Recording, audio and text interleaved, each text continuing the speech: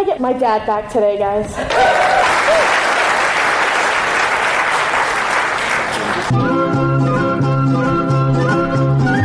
El Colectivo Raíces presenta su programa Espejos de Aztlán. Información, Arte, cultura. Bienvenidos.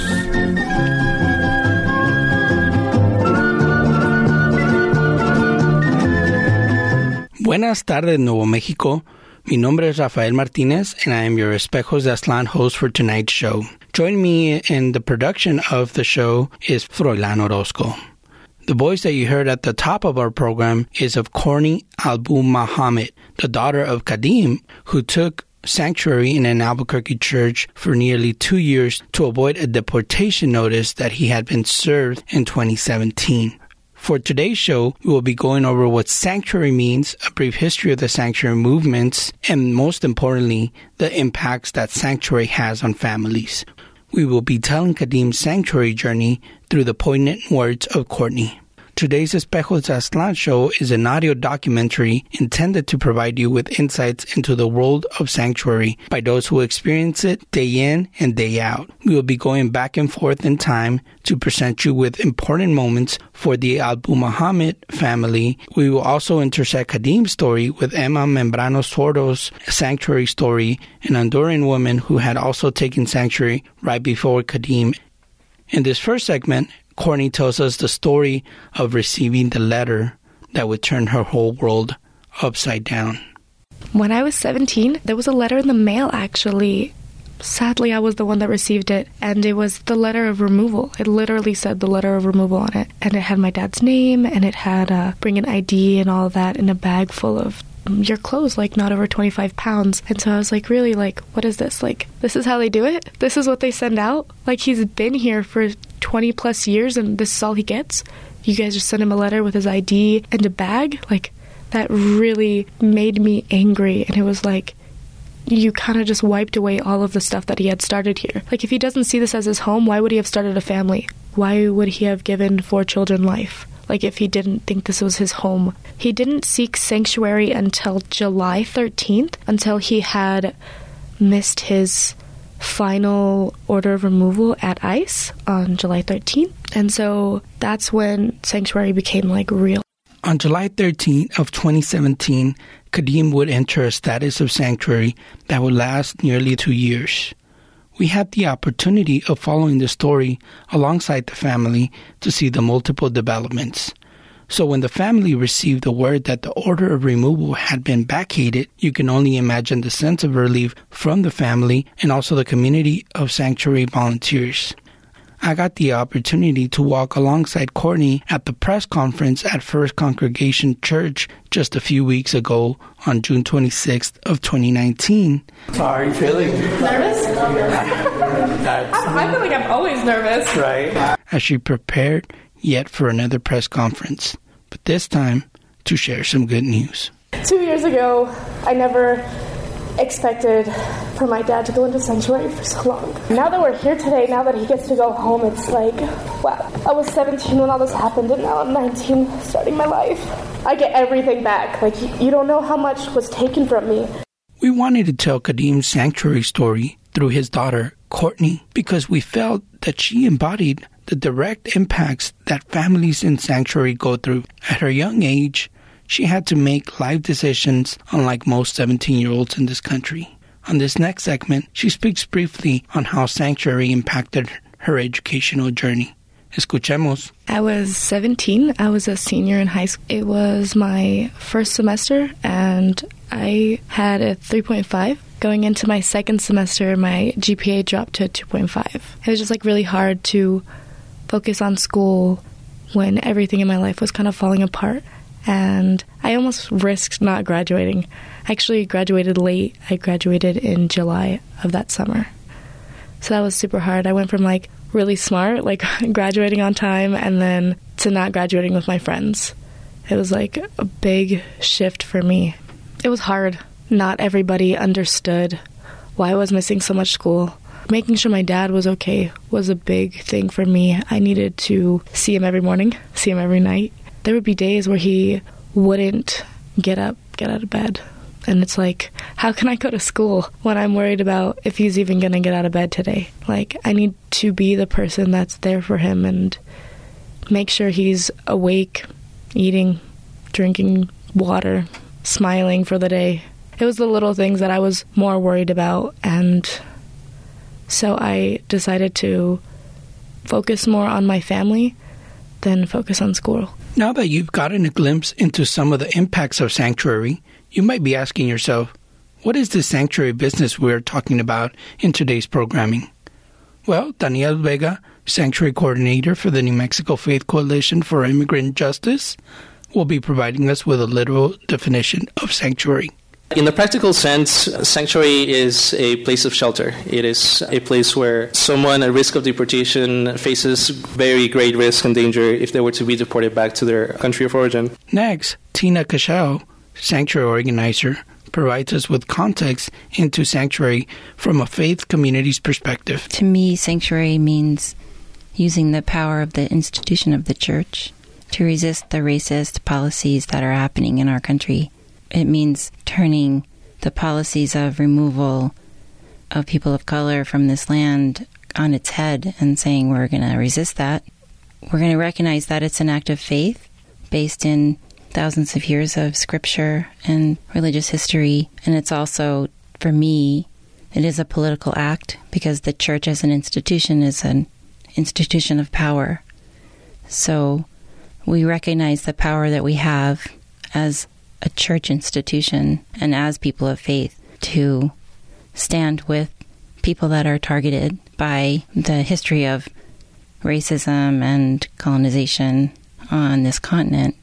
It's about the symbolic presence of the church and what it can mean. What does it mean to be a person of faith or a community of faith, and what is our responsibility? Next, Marian Bogg, lead sanctuary organizer, will provide us with a brief history into the sanctuary movements along U.S. history. Sanctuary in the 70s started with the Vietnam veterans. Then in the 80s, it was a matter of sheltering people who were fleeing for their lives from Central America and came with literally nothing, literally the clothing on their back in most cases, and were sheltered in churches. So now we have Americans living in sanctuary. And when I say Americans, I mean Americans who don't happen to have documents, but they have been here for decades. Some have never really known any other country as home. They are part of this country. They are Americans. Marian Bogg provides us with the original context for Kadim's sanctuary case. Khadim Abu Muhammad is in sanctuary. He's from Iraq. He worked in Iraq with American military forces during the Gulf Wars, and for that had to leave the country. Came here as a refugee and is now under threat of deportation, which in his case means that if he leaves that church, he could quite literally die. We believe he would be assassinated if he returned to Iraq. And that's if the plane ride didn't kill him, because he's in very poor health. He's a lovely man, but so what? What if he wasn't? He is still someone who served our country and is now under a terrible threat. I sat down with Corny to reflect on her father's sanctuary journey, and I had to ask, how did the family come to the decision of taking sanctuary in the first place? This is what she had to say. Going into sanctuary, it was a big decision for my dad and for the family because he was going to go. He was so stubborn on doing the right thing, always, that we actually had I think it was like an all-night discussion before the day he had to go in for his meeting with ICE, that my brothers and the family decided that it would be more safe if he stayed in sanctuary and not went to his meeting. So we decided all as a family that he was going to stay in sanctuary and that we were going to do it as a family and work through all of the struggles, not knowing what was going to happen within this 2 years. Next, we will be listening to the original press conference when Kadim took sanctuary in 2017. We thank the New Mexico Faith Coalition for their collaboration into the original footage of Kadim and Emma. Justice for Kadim! Justice for Shamila! Justice for Amendments 13, my mom Justice for Kadim! Because you kissed me, it felt my hands. It flooded my collar, so I got out on the beast and I crossed Guatemala. This is not just about Khadim. This is not just about the Iraqi community. This is about all of our communities who are under threat right now.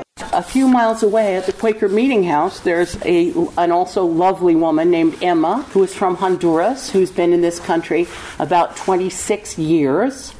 She came here as a very poor widow with small children, intending to work a few years, send money home, and then go home. And 2 years became 3, became 4, became 5, and there was never a good time to stop sending money home. And then she met a man named Robert Morales and fell in love and got married. Then one of her daughters came into this country with documents. So she now has a husband, daughter, and grandson who are all U.S. citizens, whom she might never see again if she's deported. After hearing from Marian Bach, lead sanctuary coordinator, talk about Emma's original sanctuary case, we will now listen to some words from Emma on how she got connected with the New Mexico Faith Coalition for Immigrant Justice and how they would help out with her sanctuary case. Escuchemos. Yo limpiaba una casa y ella me preguntaba siempre mi situación, cómo estaba. Y un día le dije que no estaba muy segura qué estaba pasando, pero que no estaba pasando nada bien en mi caso. So ella me dijo, ¿te voy a conseguir un número? Y ella consiguió un número. Courtney talks about the connection between Emma and the Abu Muhammad family. Emma hits close to home. Emma was the first person that I saw with my dad in sanctuary. Oh my God, I love Emma. I have a painting in my room, actually, that she painted for me. I think about her every day, you know. My dad does too. It's something... She hits close to home. I really hope she can come back. After hearing from Emma's story, we go back to Khadim's original press conference in 2017 before he took sanctuary, and we will hear from Justin Raymer-Thamer, director from the New Mexico Faith Coalition for Immigrant Justice, who will contextualize the impact of sanctuary in our communities. We will also hear from Daniel Vega, who talks about that same fear of deportation that our communities face. Our faith compels us to join as one community, demanding we stop these senseless deportations. Vienen de partes donde están siendo controladas por pandillas, donde la policía es corrupta y ellos enfrentan también mucho peligro de violencia en sus países. Podemos hacer cambio en nuestra ciudad, en nuestro estado y en este país. Buenas tardes, Nuevo México. Welcome back to your Espejos de Aztlán show. I am your host, Rafael Martinez, and I am joined in the production of tonight's show by Florlano Orozco. For today's show, we have been listening to the story of Khadim Abu Muhammad, who took sanctuary inside of a church in Albuquerque in 2017. We also briefly began intersecting Emma's sanctuary story with that of Khadim's. We have listened to this journey through the words of Courtney, Khadim's 19-year-old daughter. For the second half of the show, we will be jumping into the impacts of sanctuary on family. We will be listening to Courtney's words on some of the key moments in sanctuary for her family. But first, we will be turning to Tina Cachel, sanctuary organizer, who will be going back to the decision of providing sanctuary to Khadim from the faith community and congregation's perspective. Escuchemos. The faith community that I've been a part of for a long time had taken a leap of faith, really. It was a profoundly spiritually led decision to become a sanctuary community when our friend Emma entered sanctuary several months before Khadim. The community in the meeting house was a sanctuary space. I was out of town, but the day that Khadim came to the meeting house, I believe he came to understand what that meant to talk to Emma, and also because he was being targeted by ICE at the time. So he spent some time at the meeting house because he felt safe there, because we had 24-hour accompaniment, which meant that there was always a volunteer at the door should ICE come try to arrest Emma. And people were trained to encounter ICE and demand that if they wanted to enter, they had to have a warrant signed by a judge and all those steps that you have to go through. Then as his case moved through the legal process, he eventually didn't stay at the meeting house because we didn't have the space, and it wasn't felt to be safe for two people in sanctuary in the same location. So over the course of some weeks, he eventually ended up at his final sanctuary church about a month later in full sanctuary. There were some legal things going on with a big class action suit about other Iraqi nationals, and there were some stays of deportation that happened that gave him some level of protection. But it was a very tense time. I think that's what I would say. It was a very tense time for the people at Quaker Meeting, including myself, because we didn't know how to make it work to have him there, and there wasn't another space. And I think it was a very tense time for him and his family to know where to go, because he didn't feel safe going home. Next, Courtney reflects on the first days of Sanctuary. So when we first went into Sanctuary, it was in the basement of the church. And so it's like down some stairs and you walk into the room, and it's like a small bedroom in your own home. And then there's an even smaller room where we put 3 beds, one for my dad, one for my mom, and then a cot for me, because I was staying at the house a little bit more because of school and work. So I was trying to stay closer to the things where I needed to be for a little while. We had to make the bathroom like where we could use it. So we had to remodel the shower that they had in there, and then the sink, so where it had like a garbage disposal. And the bathrooms were kind of like stalls in a high school. There was only 2 stalls, and so that was different as well. And then the kitchen area was kind of like really small, so we had to like put our own stove in there and then get some like pots and pans from our own home, and like basically we moved into like a little apartment. Tina reflects on the ways she and the volunteers bonded with the family in Sanctuary. We'd become like family to each other and had a sense of wanting to just be present, to be in community with them, like to be companions, not to do anything more than be present, be supportive, help them settle in, help them, get furniture in there and curtains on the walls and clean the floor and figure out how to cook in a basement and actually put contact paper on a shower. That's something that me and one of the sanctuary volunteers from Quaker Meeting, Erin Hulse, did just to sort of freshen the space up. And there were a lot of hours of just being there, meals shared. Reham's an amazing cook, always offering coffee and tea, just trying to help them through that really, really tense time. What is it going to be like for their daughter? How do I see my dad? And then for them, they were maintaining their home. So for Reham, it was a lot of back and forth between their home and the sanctuary space. At first, they were all staying there together. Over time, Reham and Courtney were staying sometimes at home and sometimes at the house. One of the things that came up sometimes was if there were cars outside that looked suspicious, seemed to be surveilling. Kadam was very aware of that kind of thing because he'd been surveilled. He'd been tailed by ICE even to his lawyer's office. So I live very close to the church, and I told him, just call me, I'll come drive by. So it's kind of just trying to be present. It's very much a 24-hour, 7-day-a-week kind of commitment, which we've learned a lot. I think those of us that were in the core organizing teams, and we might structure things differently in terms of people's capacity, people's burnout, people's job needs and family needs. There was coordinating with the team at First Congregational. We have a Quaker team, and then there's a team at the church where he was staying, and how do we help make it work between different spaces and different organizing structures. And that tight bond between the Albu Muhammad family would be crucial in Sanctuary during some of the key moments for the family's history. In this next segment, we will be weaving in and out of Tina and Courtney's memories of some of the most challenging moments of Sanctuary for the Albu Muhammad family. Let's take a listen. So, as the months went by, no one expected it would last so long. As the months went by, it was wearing on his family, going back and forth between 2 homes. It's wearing on his wife. And as what you think is going to be a few months turns into who knows how long, and then you're in this limbo. So it just becomes more challenging. If you can imagine, everything you ever did anywhere else has to only be in one space in a church, not always in the basement, but they were living in the basement.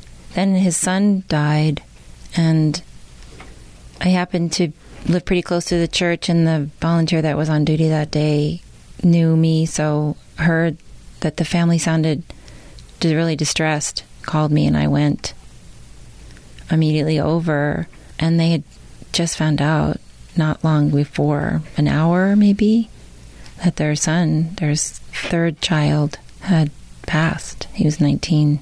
Their daughter, who was only 17 still at the time, had to deliver that news to her parents. When my brother passed away, I just got done working a graveyard at my job, and I was at my house, and I got a voicemail saying that my brother had passed away. And I was thinking, like, oh my goodness, like, is this real?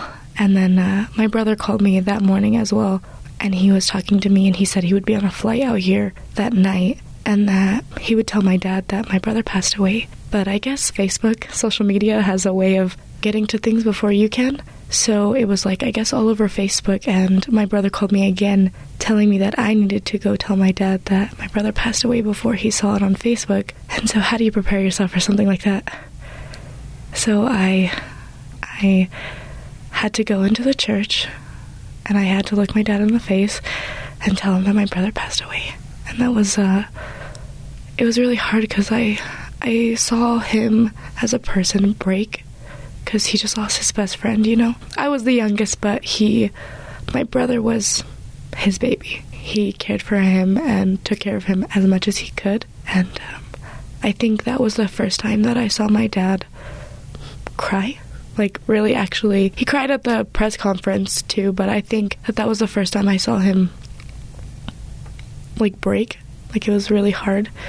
And then him having to miss the funeral was another really big thing, because in our culture, before they get buried, they don't get buried in caskets. There's a cloth where it's like blessed by the priest, and then so before he gets wrapped in the cloth, like, it's the father's duty to, like, wash his son of all of his sins and, like, bless his body and, like, all of that. And so he wasn't able to do that as well, and that's something super religious to him. So that was another thing that was really big for him. So having to see him go through that and then still somehow smile, really empowering to me. So at 19, I think my dad has taught me a lot that I needed to learn. And we learned later that ICE actually was at the church and at the grave. Family members and other people reported to us that they were approached by ICE agents. So that was pretty devastating news. It was quite devastating. They were all devastated. And so we called some other people to come, the pastor of the church and some other team members, as well as some of our team members, to come and just be with the family and try to help them move through this horrible grief. And then as those months played on, it was just an incredibly difficult time for the family. Their daughter needed some advocacy at school so she could walk with her class in graduation, and that's something that I became involved with. For my graduation, it was really hard because, I don't know, my dad always was there for me through high school, so he was like, yeah, I'll be there when you graduate. And then when he couldn't be there, it was like, what's the point? Like, the one person who has seen me through everything can't be there. It was really hard because it was like, I really wanted him to be there. It was something so small that I felt like I had deserved. That was really hard. Later that summer or fall, his son Ali was married and he couldn't go to the wedding. When we went to my brother's wedding, I actually wasn't going to go. It was more like a family thing. I felt like it was like my dad should be there, you know. But my brother convinced me to go for his sake, you know, not to miss out on that. And I was like, okay, so I will go. And it was just really hard FaceTiming my dad through the wedding. You know, it was like he should be right here. Or like giving his son a little pep talk before he gets married to the woman of his dreams, you know. I don't know, I think he missed out on a lot. And then my other brother, Austin, he graduated from the Navy. So that's another really big thing. And I just feel like my dad missed so much in these 2 years that now he's just trying to be a dad again. So as these impacts played out, it was just more and more difficult, I think, for them. Over the last 6 months, I think it just had become almost unbearable. We were trying to figure out how to create different support, different ways of support, different ways to just be in community with the family to help them through what looked like we didn't know how much longer, as well as what are ways we can try to advocate for his case so that it moves, because it was just kind of stalled. The whole thing was taking so much longer. just this spring, as we were looking at forming, had started working toward a different kind of organizing for his case and for support for the family and him. We received the news that he'd won his case. He'd won his motion to reopen. His case was reopened. His order of removal was vacated, and he could go home. And the shift in everyone's, the whole family's sense of lifted, there's this 3,000-ton weight was off their shoulders, and he could consider going home. As Tina mentions, a weight had been lifted from the family when they found out that Kadim's deportation had been vacated. He could leave Sanctuary and go home.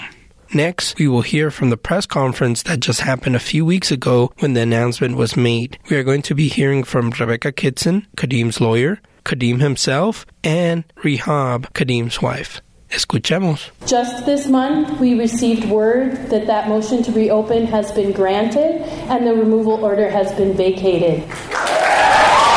So, just to recap a little bit, it was actually 2 years ago to this day that Kadim entered Sanctuary. He had a final order of removal that had been entered against him in 2006. The Department of Homeland Security at that time was moving forward with attempting to remove Kadim in spite of his ongoing and active service to the U.S. military. It was only in 2017 where they were really looking at executing that removal order. When Kadim entered Sanctuary, his case really ramped up. It took the government a long time to process his case.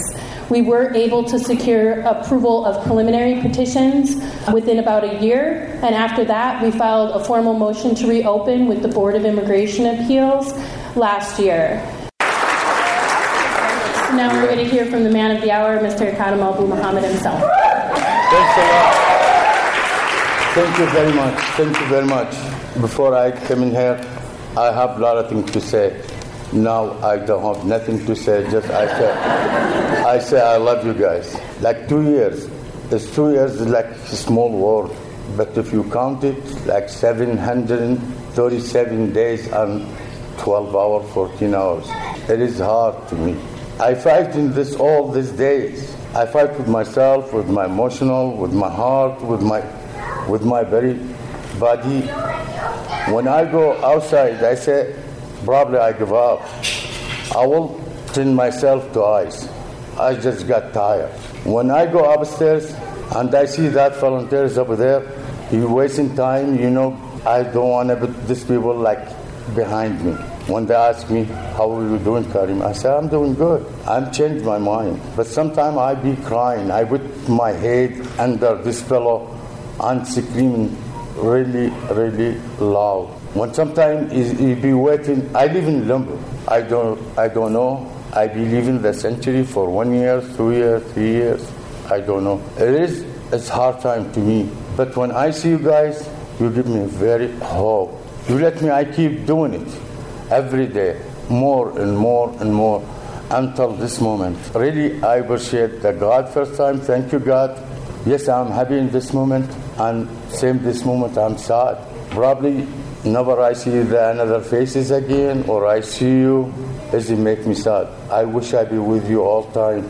Trust me, I don't like to go home. I just want to keep doing it in Sanctuary. That is my house. Honestly, that is the truth. Because I'm scared to go home, because everything is be changed. I don't know. But here I know everything. I know any doors. I count the... Yeah, honestly, I count all the chairs, I have everything. I know the doors, I know everything. I think Tim, he don't know about it, I know about it. Yeah, thank you very much. I'm really appreciate you keep me here today. Without you, I can't do nothing. Thank you very much. Thank you. I told you I got a lot to say, but I forgot what I said. Anyway, I have طبعا أول شيء بس كنت أريد أقول إنه أنا أشكركم كلكم. أنتوا كنتوا إلنا عائلة وعمري وحياتي إنه أنا ما راح أنساكم. So first of all, I want to thank all people here. You are as my family. I will not forget you for never. طبعا سنتين ما كانت هينة بالنسبة إلي كامرأة كزوجة.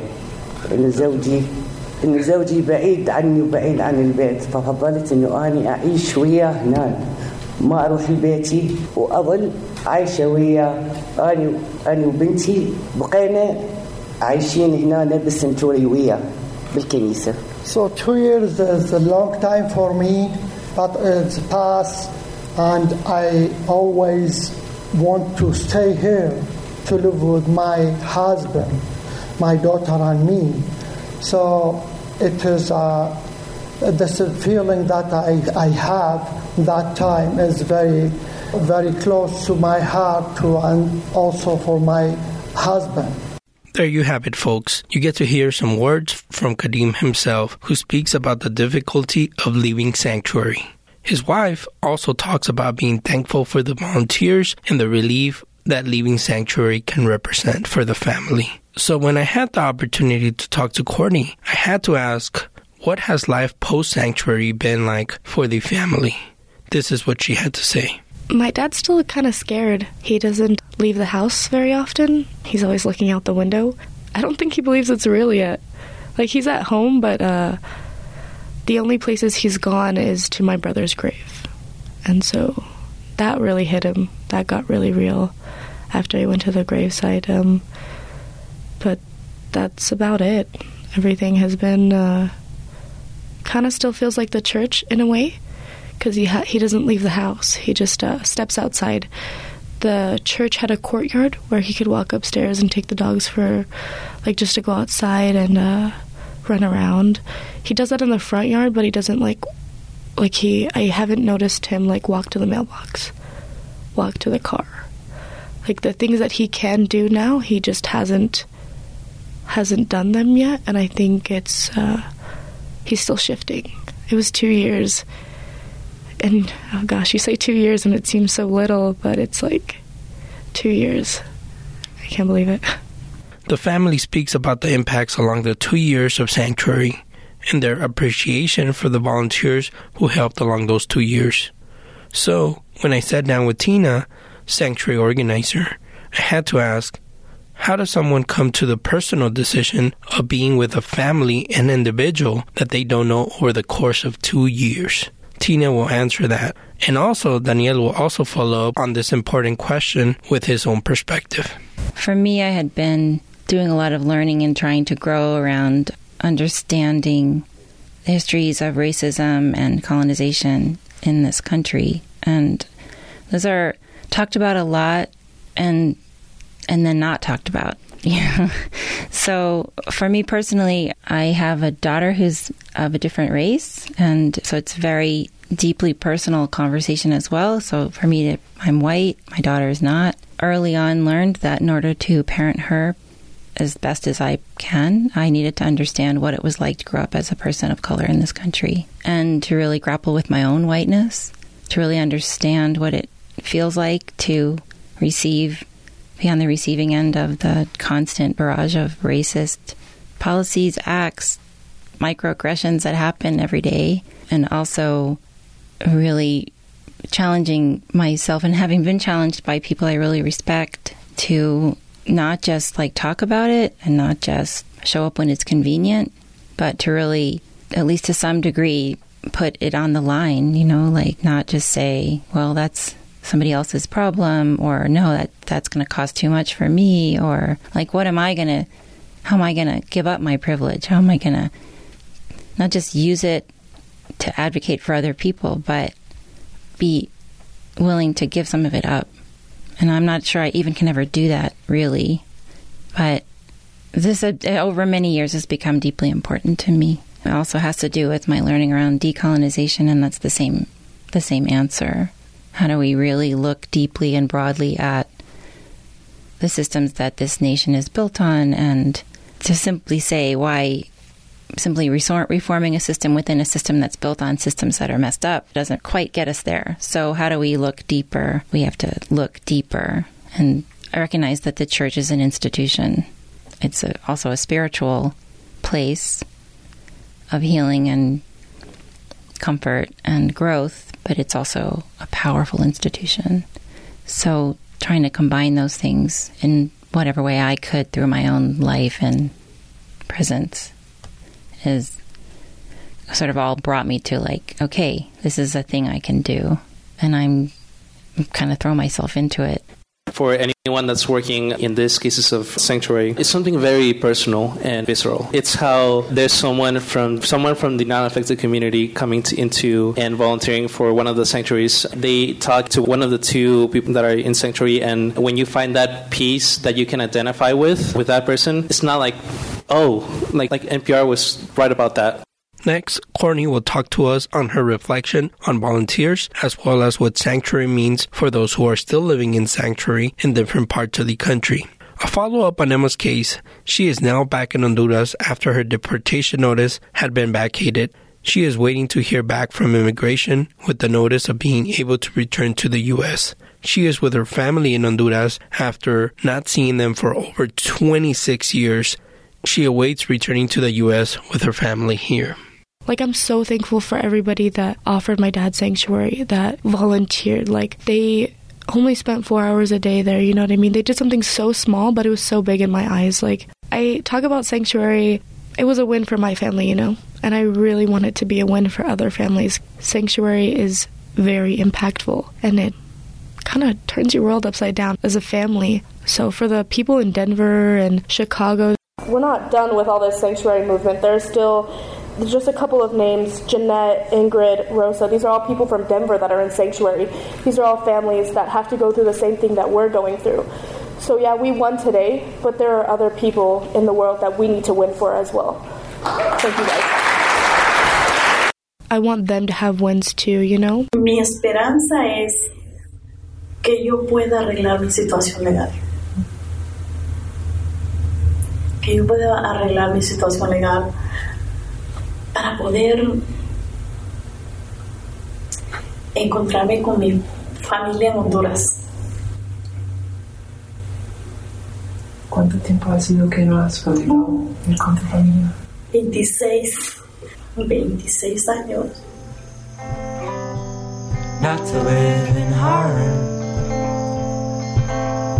And now I'm singing. Every light has got its chaser, and every planet's whole. Every man must meet his maker, if I've even got one of those. Here are some final words and thoughts offered by Courtney, Tina, and Danielle on sanctuary. I think it's very important that people start to understand sanctuary, start to understand the people that are in sanctuary, the reason that they're in sanctuary. Like, I think people are very quick to judge, and I think we need to see them more as people first. And just like my dad says, open your heart first. When you open your heart, you can open the door. So I feel like that's very big. We just need to have more feelings for these people. They're people. They have families, lives, like they all have goals. For me personally, and I think almost anyone who's been involved, and especially anyone deeply involved, is just to say what an honor and a privilege it is to have been so closely related to the movement of both of these cases, and to become so closely connected with both of these families, and to watch their strength and fortitude.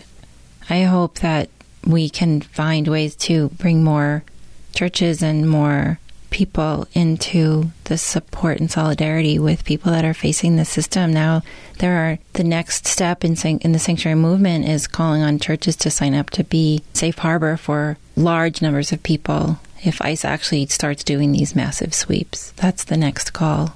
There's just so much fear, and people need to know that there's so many people out there that are defending their humanity and dignity and the right that they have to seek a better life. We thank you for listening to tonight's show titled A Family's Journey in Sanctuary, featuring the story of Kadim's family in Sanctuary as told primarily through the words of his daughter, Courtney.